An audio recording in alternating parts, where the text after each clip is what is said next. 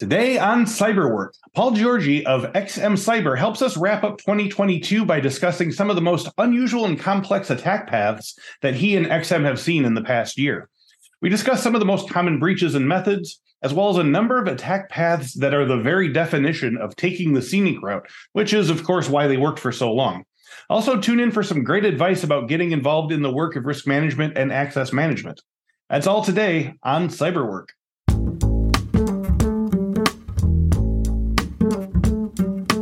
Welcome to this week's episode of the Cyberwork with InfoSec podcast. Each week we talk with a different industry thought leader about cybersecurity trends, the way those trends affect the work of InfoSec professionals, while offering tips for breaking in or moving up the ladder in the cybersecurity industry. Paul Georgi is the director of sales. I have a better bio for you here. Paul Georgi got his start in cybersecurity in Southern California, with a few DoD and DHS government contracts mostly focused within network security in the late 90s. He moved to Columbus, Ohio in 2006 and joined Fishnet Security, I like that name, where he found his love for sales engineering and solution architecture.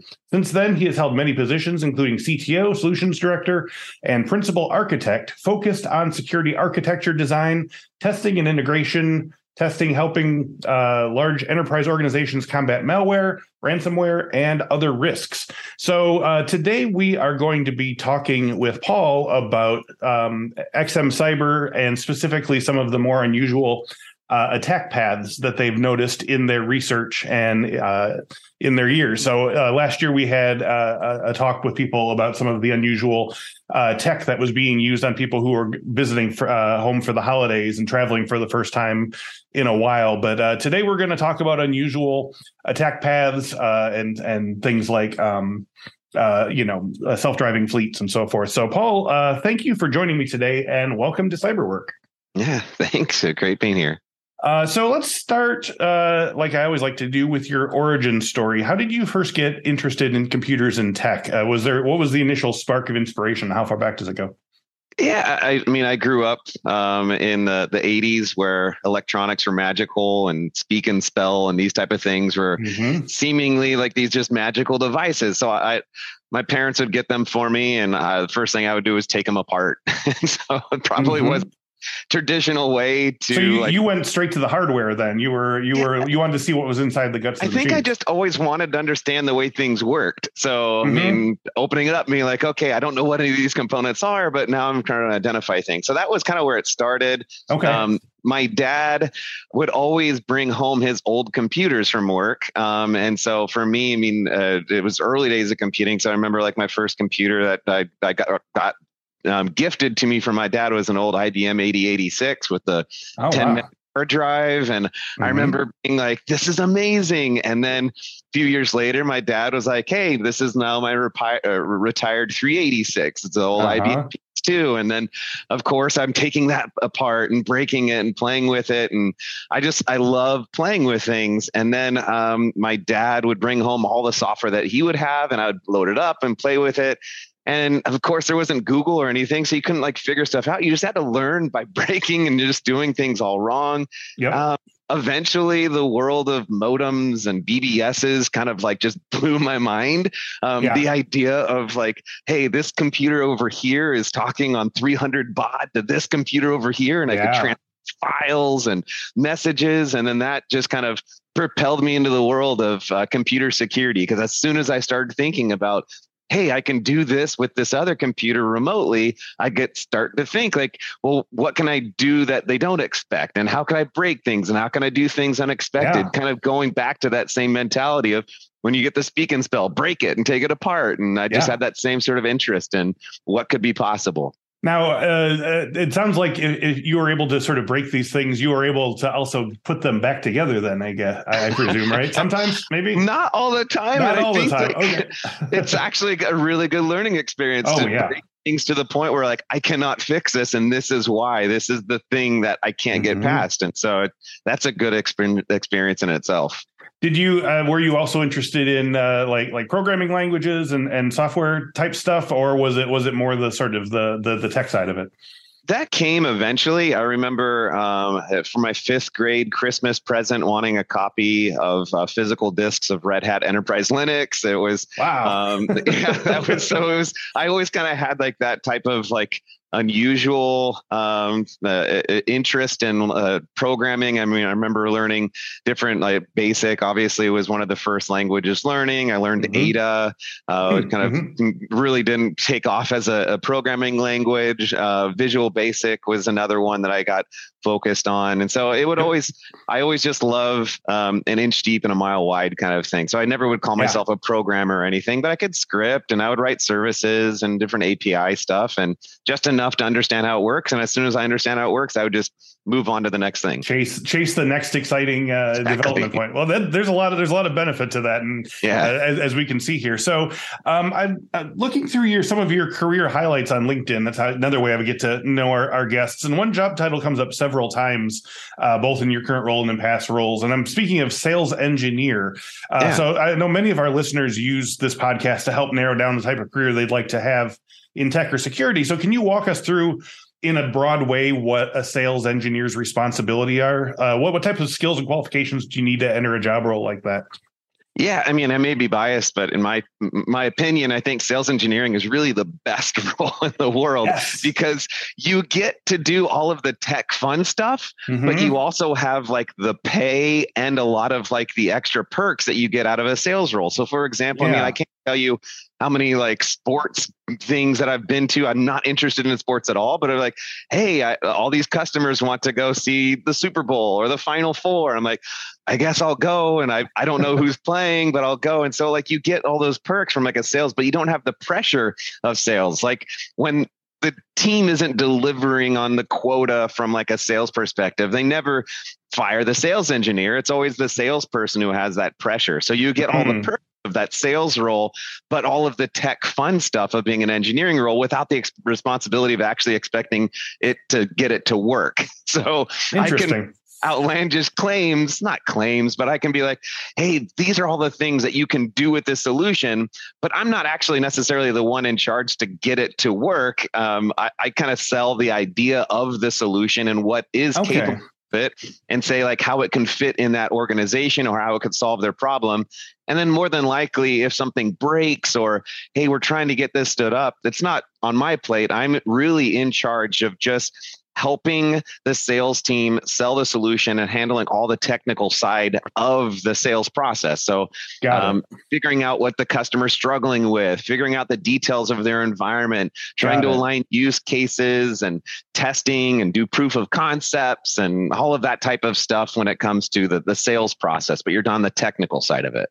Okay, yeah, that makes more sense. I was having a hard time sort of visualizing it in my head. So, for instance, with our skills platform where people learn cybersecurity skills online, like the salesperson is like, you need this, and they say yes, but they don't necessarily know how to do all the walkthrough. So they bring in the person from the content department. Okay, gotcha. And so you're sort of showing the tech walkthrough of what you guys do. Is that right?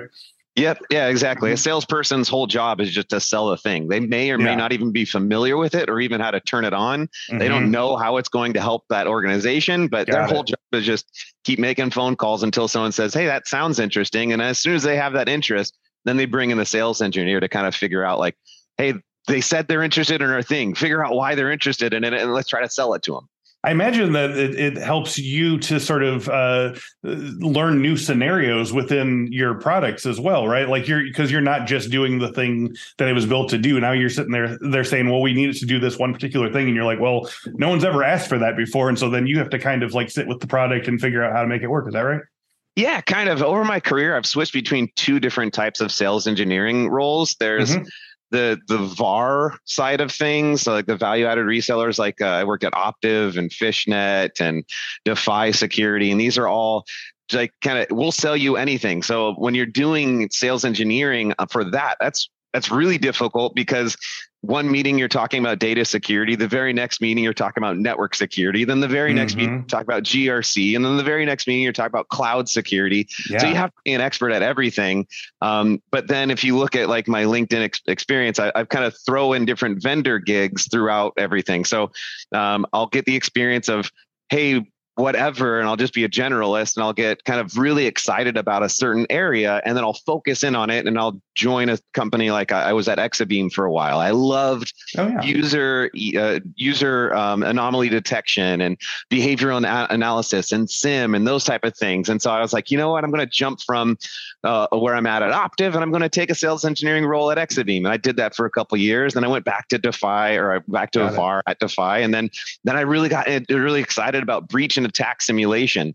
And so then I was like, you know what, I want to just really focus on breach and attack simulation for a while. And that was about 2 years ago. And that's how long I've been at XM Cyber. So it is really cool hearing how all of the different ways that customers are interested in things. But when I'm out of VAR, I get to see like what I'm hearing most commonly. Like, man, people are really interested in UEBA. I'm going to jump into Exabeam. And then, man, people are really talking about breach and attack simulation. I love it. I'm going to just really focus on that in the next couple of years. So that's where I'm at. That's cool. Now, putting some sort of fence posts around that, what does an average work day look like as director of sales engineering at XM Cyber? Do you have certain types of responsibilities that happen first, beginning of the day? Do you have certain quotas or things like that? How much time is spent interfacing with clients, and how much is spent interfacing with your technical team, things like that? Yeah. So as a director of sales engineering, I lead our sales engineering team. It's still growing, and I support the Americas team. So I've got a couple of other SEs that report up to me. From like the sales engineering world, I still am very much a coach player model, where I think that if most people saw the way I interact, they would have a hard time differentiating, like, is he a sales engineer or is he the manager director of the sales engineers? Because I still am very much doing sales engineering stuff. So I'll focus on those type of responsibilities. So at any given time, I have anywhere from like 5 to 10 POCs going on. So during those POCs, they usually have some sort of like, this is the stuff that we're accomplishing this week. This is the stuff we're testing. Here's the stuff we're capturing. So regular POC processes is definitely a large part of it. Upon completion of a POC, you have to put together all your findings and deliverables, and then review them in a presentation, usually with some sort of executive sponsor. So that's a different role. You always have to be kind of making yourself aware of customer environments, because like we were saying, there's a lot. I mean, I'll work with one customer and they're like, we're fully in GCP. Everything's functioning in GCP. We want to simulate attacks within GCP. I'm like, okay, great. Google Cloud environment. I'm familiar with it. And then the next day I'll talk with somebody and they're like, we can't stand GCP. Everything's Azure. So to be a really good sales engineer, you have to be familiar with the customer's environment. So I would say that a good large portion of my time is just getting familiar with customers' environments, their solutions, their struggles. I have lab environments of all of those main cloud providers. I've got a huge lab environment at my house. We have lab environments at XM. And the whole goal is just for me to be able to get hands-on familiarity with what our customers are dealing with. So that way I can help them address their struggles and their problems directly without just ambiguously saying, hey, I think this will help you figure it out. So I like to test it first before saying the solution can do that or solve this problem.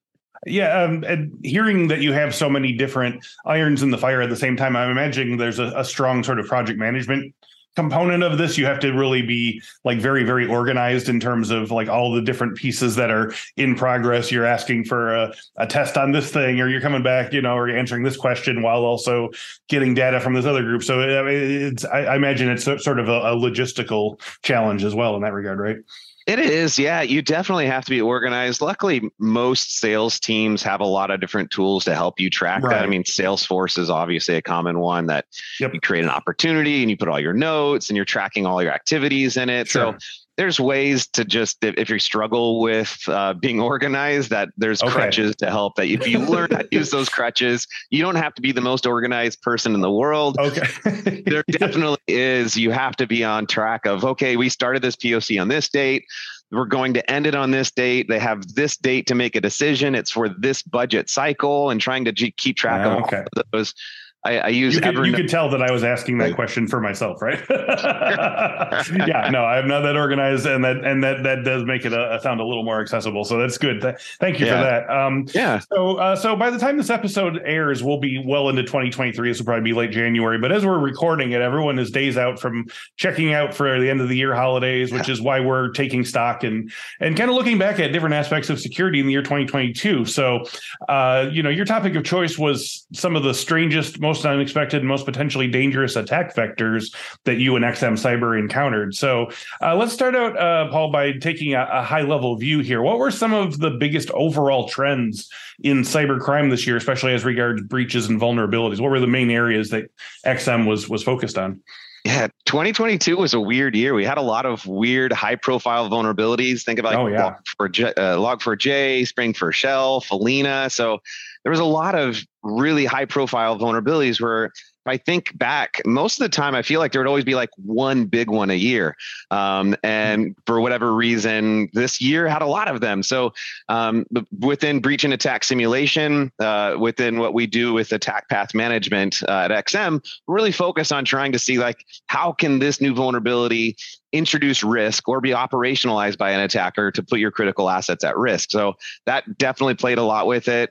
We have a lot of organizations really assessing the whole stuff that's going on in Ukraine and Russia, trying to evaluate like, hey, we have a sizable workforce over in Ukraine.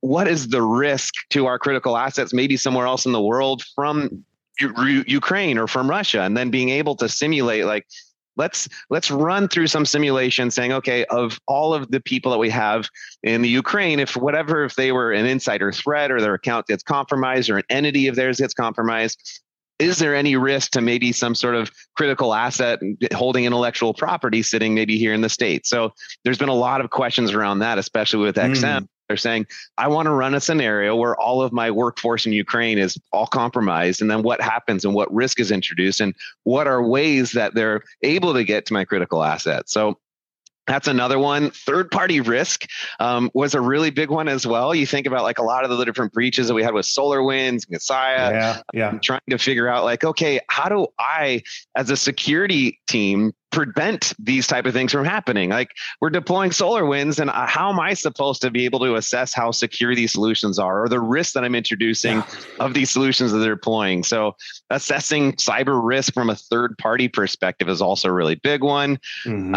The last two ransomware attacks, everyone's talking about ransomware attacks. And I feel like ransomware, a good 90% of all the POCs that I have going on right now say, hey, one of the scenarios I want to simulate is a ransomware attack. I want to see what happens in my environment and how prone I am to be hardened against a ransomware attack, or maybe the opposite.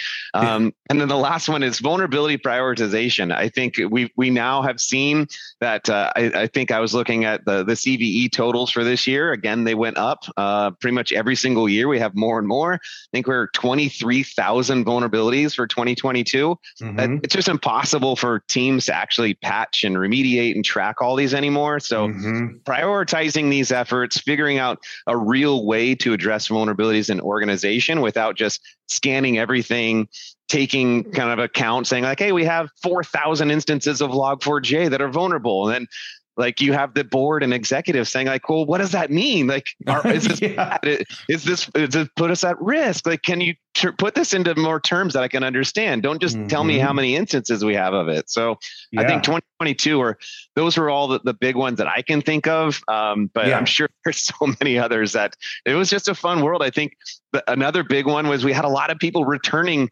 from remote workforces coming back into the offices. So we're now starting to shift ways that we have implemented, like maybe zero trust in different network environments, and maybe shifting them around a little bit. And maybe instead of doing zero trust, maybe introducing more like micro, macro segmentation and adopting different technologies and strategies like that, where, hey, we didn't have a chance to try that out 2 years ago because everyone was distributed and working from home. But now that we have a better understanding of it, now we're going to see if all of these things that we've been designing over the last 2 years actually work for all of our workforce that are back in the office. Yeah, I was going to ask that. You're absolutely right. I mean, we've just seen a barrage of like just recurring like issues, vulnerabilities, ransomwares, and things like that. Do you get a sense, based on how chaotic this year was in that regard, that lessons were being learned? Or is this the sort of thing where people just had to really like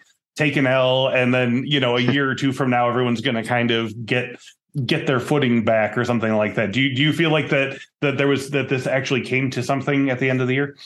Yeah, I think so. I think there's always lessons to be learned. I think that's why I love breach and attack simulation so much. It's like, how about we teach you those lessons without you going through the pain of like customer data loss or intellectual property loss? So I think that any time that we're dealing with something new, there's a chance for us to learn from it. And I think that we definitely learned a lot of things. I think everyone's still trying to figure out how zero trust fits in any zero trust network architecture fits into most organizations. And I think that there's been some big failures. A lot of people followed a vendor and said, hey, this is our zero trust solution, and then didn't realize that it's more of a methodology, and then really just had it fail. Saw the same sort of thing with DLP programs like years before that, where, hey, I bought a DLP tool and it does DLP for me. And then you realize like, well, you can't just buy a tool. You have to like do data lifecycle management, and you do data classification and all these other things. If you don't do those things, then a tool's not going to help you. So I think that as we're learning from 2022 and all the different things, from the overwhelming vulnerabilities, the shift back to the workplace, the failed zero trust network architecture, and then maybe kind of coming together with like, hey, it isn't zero trust, but it's close. And I think that this works better for us. And I think that that's kind of the state that I see most organizations in. Yeah. Now, I mean, I just got off a previous recording with, another guest who was talking about the recent Pentagon directive to move, DoD towards a zero trust solution. Do you have any thoughts on that particular implementation? Like we were trying to figure out whether or not like the deadline was reasonable, considering just how many sort of input points there are. Yeah, I mean, I worked in the DoD for a while. That's where I got my start. And they're always a trailblazer, but the last to adopt. they talk a big game, and then they never actually do it. So I think that this is kind of another example of that, where they need to be some sort of authority and put together on paper frameworks and guidelines, knowing full well that they aren't going to adopt them. I put together an IPv6 architecture plan. It was 2002, and everyone was like, "Hey, we're running out of IP addresses," and this was for a large DoD instance. It was a whole Class B, and we had this whole plan to do IPv6. To this day, it still has not been implemented, but a lot of like the stuff that we wrote down and reference material and plans was beneficial, and it's good for us to walk through that. And I think that that's kind of the same thing we're seeing with the Pentagon's implementation of zero trust. It's going to be a great reference material, but we're never going to see it actually implemented. Boy, the time scale of that 2002, because I started working here in 2012, 2013, and IPv6 at that point already had the feeling of like an environmental catastrophe. Like, we have to implement this now. And it's like, here we are 10 years later. And then you're telling me 10 years before that, they were saying it would be a good idea if we didn't implement this right now. So well, 2002, no one was really using NAT. NAT was this thing that was like, hey, everything just has a public like a non-RFC 1918 address on it. So I managed multiple Class B networks, and every single computer had a public facing IP address, which you think about like how that is today, it just blows your mind. Not only is it just a waste of routable IP addresses, but it's really insecure. So now that we all are hiding behind NAT, and some organizations have hundreds of thousands of devices all underneath a single IP address, it really lessens the severity of the IPv6 evolution. Yeah, we're on to other bigger fires now. Exactly. So compared with some of the recurring examples that we mentioned previously, were there any especially convoluted, complex, or just plain strange examples of security pivots that led to successful breaches and exploitations that you saw tried this year? Yeah, I think that there is actually a lot of them. I think my favorite ones combine multiple different types of things. So I'll give you an example. I don't like, or I prefer attack paths that don't just say, "Hey, you use this vulnerability to get to this machine, and then from that that compromise this other machine." I Mm-hmm. like to look at real world examples of compromises, whether it's Colonial Pipeline or any of like the big ones, and see what was it that happened. And you look at, hey, a credential was where it started, and it was just a compromised credential. Either they found it on the dark net, or just sitting in some repository, or a fish. However they got it, that's the start of the breach, and that's like that initial breach point. And then from there, what's possible, and then what's the attack surface from that compromised credential. Mm-hmm. Then from there, positioning yourself like, hey, I could leverage these entities in this way to do this thing, and then from there, I could position these entities to do this in this way. So kind of prefacing all of those things coming together to build out attack path. So a couple that I saw that were really interesting, we had a really large insurance organization run through different simulations to test out some digital transformation that they were working with. And they realized that, hey, there is a really common choke point. We call them choke points. You look at attacks, they all kind of converge through this one entity. And it was all this one developer system. So this one developer system was not only misconfigured, but it had a vulnerability. So it has a misconfiguration where it was looking for a proxy server, and they didn't use a proxy server in that environment. So an attacker could see that broadcast and say, I'll be your proxy server, respond to it, and basically allow themselves to be a man in the middle. Mm-hmm. Once they positioned themselves to be a man in the middle, there was also a vulnerability on that same machine that anything that you positioned from like a Windows Update perspective would get run from the Windows Update subsystem. So you could drop any executable and say, hey, here's a Windows Update for you. Mm-hmm. And it would just say blindly, like, yes, I'll run it. So you can take a piece of ransomware or malware or whatever you want to do because you're positioned in that position as a proxy server. As you're seeing that traffic and those Windows Updates, you could just drop a different executable and it would run it. So we saw all of these attacks coming through this one developer's system because it was misconfigured. It had that vulnerability. But what was scary about it was that developer system was really risky because developers are lazy in a good way. They're meant to be efficient. They don't want to spend a lot of time doing two-factor authentication. So they introduce shortcuts. And a lot of these shortcuts rely on private SSH keys that don't have any passphrases sitting in just really open areas of their system. A lot of them have their AWS credentials sitting in their AWS CLI, so they could just quickly do things without actually having to authenticate anywhere, and it's all just done from command line. They often will have different API credentials that's sitting there. So we saw that, man, so if once that machine is compromised, we are able to compromise a good 90% of the rest of the environment, both in cloud and on-prem. So we realized that, hey, not only is it relatively easy to compromise that machine because of the vulnerabilities and the misconfigurations, but from that one machine, I could pick any entity in the whole environment, of which there are hundreds of thousands. I can click on like an S3 bucket of theirs and I say, hey, look, like you could trace it back to that one same developer's machine. And then you click on this EC2 instance and you look at attack and you're like, hey, there's that developer's machine again. So what we did, we patched it. We introduced a lot of just, hey, we need to clean up your hygiene from a development standpoint. And we were able to reduce that scenario from 90% of their environment regularly being compromised down to only about 12%. So it was a huge reduction in attack surface because you get rid of those choke points, you remediate those one choke points. And instead of just saying,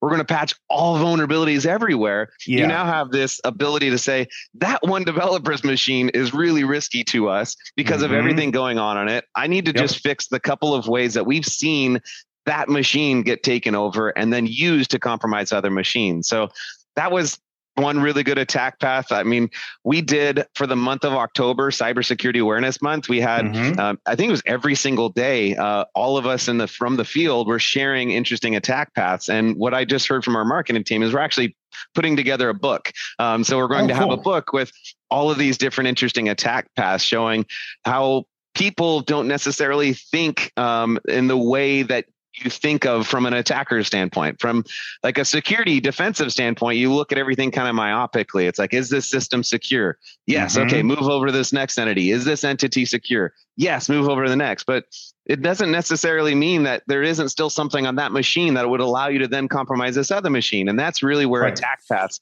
become important. Now, is there a when I hear stories like that, and we do hear them a lot, and we hear about this is the most interesting one too, because it's a developer who's there right now, so it's an active account. A lot of things that you hear are like, well, there's this this old user that hasn't been used in 7 years, and somehow we didn't even think to scan for it and things like that. Is there a speed component to this as well, or were they able to kind of leisurely, set up this proxy server with the developer and sort of make all this movement within the span of like a couple days, couple months, or had that been in place for a long time when you guys found it? Yeah, I think it had been in place for a long time. The problem is as the developer continued to do more and more bad hygiene stuff, the risk just kept getting greater and greater. So while you could have always compromised that developer's machine, it really kind of kept getting worse and worse as the developer just kind of continued to use bad practices. So got it. I'm just going to start putting all these private SSH keys for all of our Kubernetes cluster sitting in this folder. So you compromise one developer's machine, you now own all 8,000 nodes of their Kubernetes cluster because all of the SSH keys are sitting there and there's no passcode. And it was just a escalating series of events that just made that developer's machine very risky. A case study of putting all your eggs in one basket. That's amazing. Exactly. Yeah. So one topic that was brought up before the show was the Uber breach back in September, and going from that, a vulnerability that you found that would allow a hacker access to a server responsible for controlling unmanned vehicles. So a few years back, one of my earliest guests on the show was Alyssa Knight, who worked heavily in this realm and up to and including writing a whole book about hacking connected cars. So at the time, one of the most shocking things we discovered was that some of these vulnerabilities could have been very easily and cheaply mitigated, in some cases for the cost of a $2 FireWire cable or some such, and the problem could have been avoided. So what in your and XM's experience is the current security landscape for connected and unmanned vehicles? Are we still suffering from the, for want of a cable mindset, or have the struggles changed and taken new shapes since then? Yeah, I mean, I think that there's a lot of topics that you hit on there. So the Uber breach, I love using it as an example because that is also a really great attack path example where most organizations aren't evaluating their risk from the lens of like an Uber breach, where you start from, I think it was a compromised credential that happened from phishing that led to them being able to access their internal network. From there, they're able to access another system. And then eventually they got to some really sensitive stuff. So that's a great example of an attack path where the breach point wasn't necessarily some publicly exposed vulnerability. It was a credential that was compromised. So understanding kind of what would happen if this credential were compromised, or this third-party credential was compromised, or an insider threat, running through those is a great start, or a breach point for an attack path, and then carry out and combining behaviors and vulnerabilities to then see what's possible from that credential. So I love that example. The whole, like, what is it about the IoT stuff, and hey, is there a $2 cable that we're just all neglecting? I guess from my perspective, I see a lot of focus on compensating controls without even the awareness of how like direct remediations could actually play a role in fixing it. Everyone's so focused on the shiny tool that's supposed to prevent that from happening. I don't think I guess I would say, I think there's more people focused on the shiny tool to prevent bad things from happening than they are actually focusing on the actual remediation itself.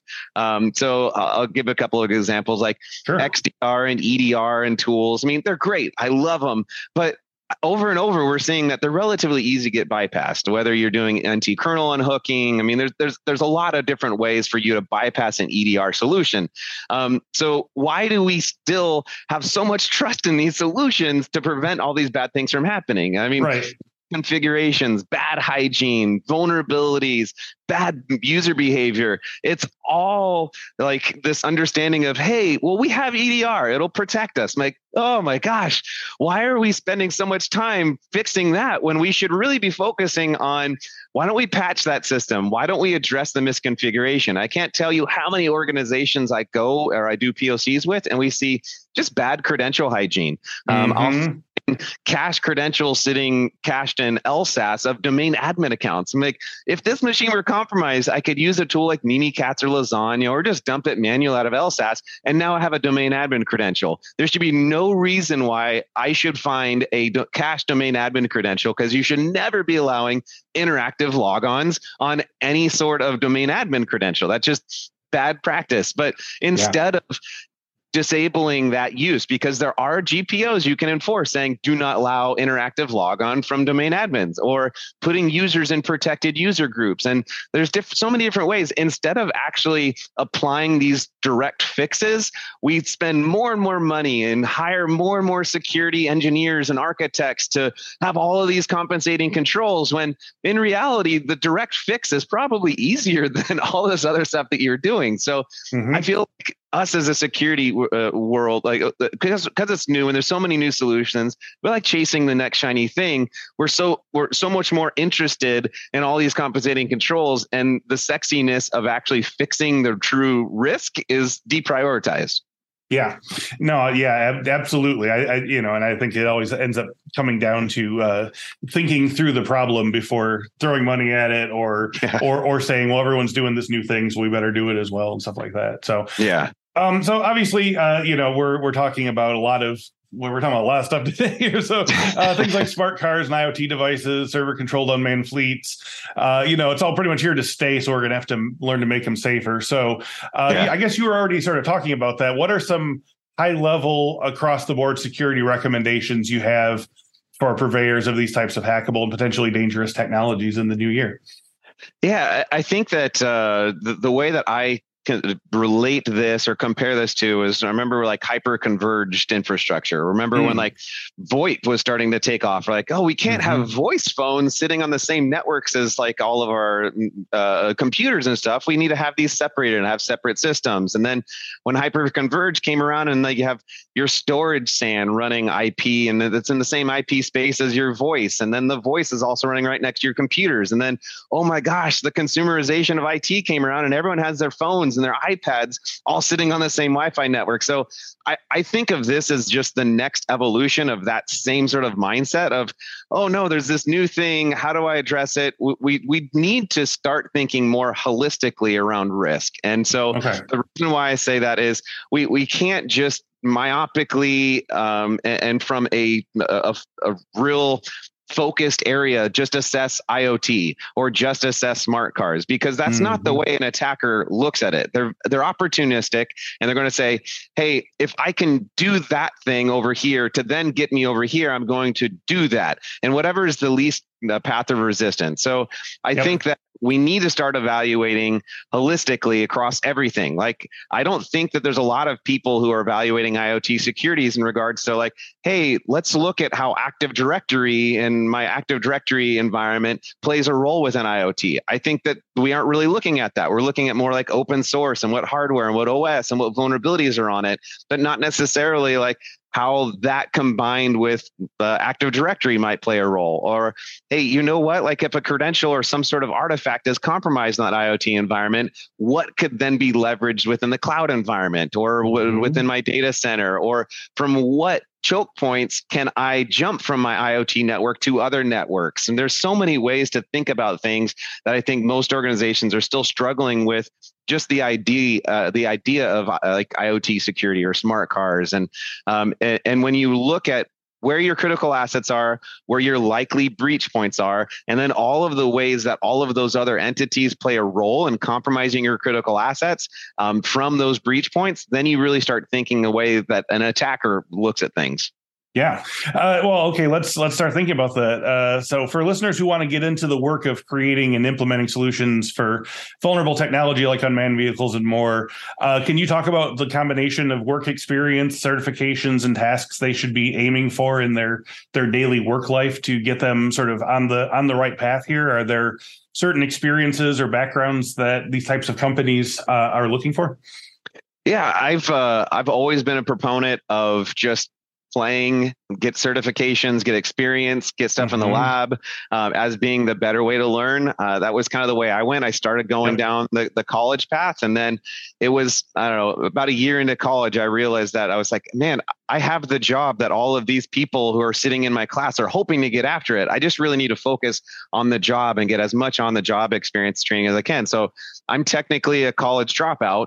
And from there, I really just focused on as many experiences and as many certifications as I could get, and really just use that because now that I've been in this industry for, I don't know, almost 20 something years, almost 30 years or so, you end up looking at, okay, there's a lot of people who can have their parents pay for a 4-year degree somewhere, and then they'll have some sort of computer security title. There's also a lot of people who are chasing the money, where it's like, hey, cybersecurity pays really well. I'm going to get into cybersecurity, and that's not somebody that I think has like the best ability to excel in this career. I think you need to find somebody who's just passionate about whatever it is that they're securing. So I don't think you jump directly into cybersecurity. You kind of need to have some sort of fundamental understanding underneath it. So whether you like networking, or whether you like application development, or maybe you like cloud architecture, or maybe even like DevOps, there's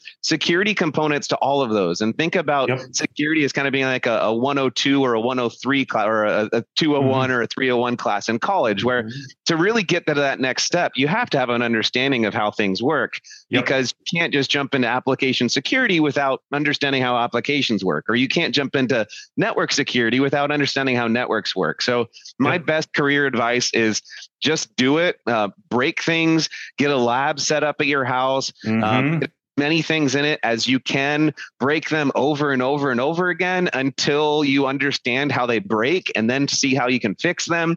When I interview candidates, I usually spend more time talking about what they're naturally interested in, rather than I am like what college degree they have or what certifications. Like what are you playing with in your home lab? What makes up your home lab? Have you played with whatever the latest cool tool is out there? And I'm like, hey, did you see this new sandboxing tool? Or did you get a chance to play with this new Helm chart that's coming out? I mean, there's so many things that if you are really passionate about what you're doing, you're just going to naturally start finding ways to be successful at it within the security industry. And I search for those people who are just passionate enough about it when they aren't working, they're still interested, and they just naturally have this inclination to play with things, learn about things, and break things.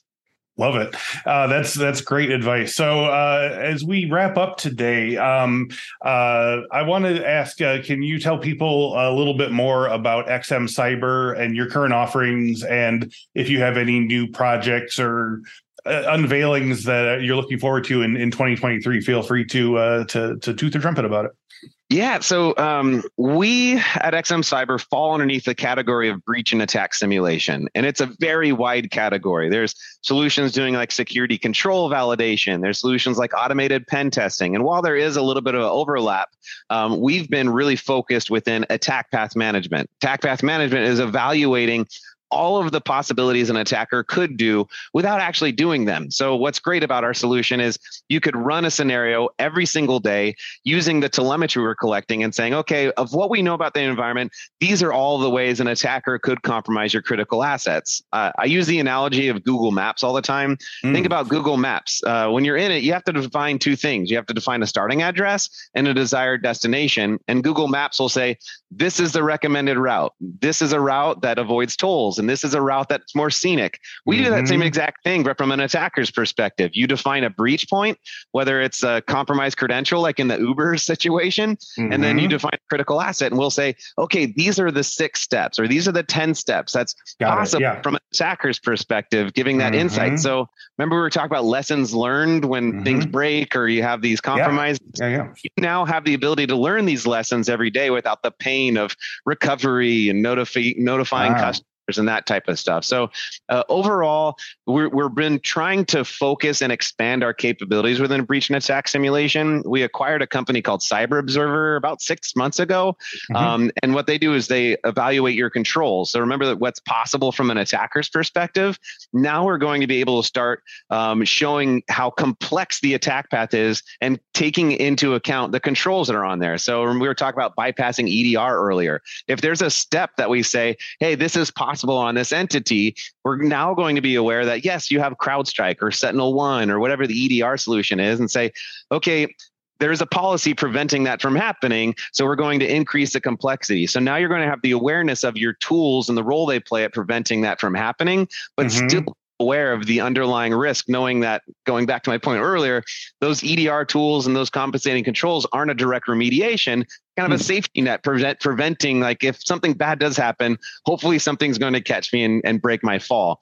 The last thing that we just started doing, we're supporting Kubernetes now. So a lot of organizations have a lot of critical assets or a lot of concern around breach points within Kubernetes. So we're getting that capability nailed down. And then I think that our manifest destiny, kind of like looking at what's probably next for us, is around attack surface management. There's a breach and attack simulation. There's a whole category of solutions within attack surface management. So it's that dynamic discovery of likely breach points. In our solution, you have to define them. You can define them with a rule or some discovery rule. But for us to say, hey, I don't know where a likely breach point is, we can't really do that very well. So I think we're going to start getting it more into attack surface management. So we can just say, click on, I could type in a domain name. I could just say acme.com. And then we discover, hey, these are these exposed systems, and this is this vulnerable system over here, and this is this public-facing DNS server that can be abused this way. And you could just say, okay, run a scenario from the breach points that are likely to happen from a public-facing environment. So I think if I had to guess where 2023 is going to leave us from our capabilities, I think that that's the next step for us to be able to understand what are likely breach points and then just define scenarios based off of that. Awesome. So one last question for all the beans here. If listeners want to learn more about Paul Georgi or XM Cyber, where should they go online? Yeah, xmcyber.com, easy one. So, I mean, I've got my LinkedIn profile as well. We are pretty active just at most marketing events. We're going to have a sizable presence at places like RSA and Black Hat and those kind of typical conferences. So if you happen to be at a large conference, chances are you'll see a booth of ours that you can talk to us or you can go to our website and we can do demo, do a POC, whatever. It is a really fun solution to play around with. Sweet. Paul, thanks for joining me today and giving our listeners an entertaining wrap up on the vulnerability ups and downs of 2022. It was great. Cool. Thanks, Chris. And as always, like to thank everyone at home and at work for listening to and watching the Cyberwork podcast on an unprecedented scale in 2022. We've doubled, nearly tripled our numbers, and we're delighted to have you along for the ride. So before I go, I just wanted to say, go to infosecinstitute.com/free to get your free cybersecurity talent development ebook. It's got an in-depth training plans for the 12 most common roles, including SOC analyst, penetration tester, cloud security engineer, information risk analyst, privacy manager, secure coder, and more. We took notes from employers and a team of subject matter experts to build training plans that align with the most in-demand skills. You can use these plans as is or customize them to create a unique training plan that aligns with your own unique career goals. So one more time, just go to infosecinstitute.com/free or click the link in the description that I'm assuming is down there to get your free training plans, plus many more free resources for Cyberwork listeners. Thank you once again to Paul Georgi. Thank you all for a great 2022, and thank you so much for watching and listening, and we will speak to you next week.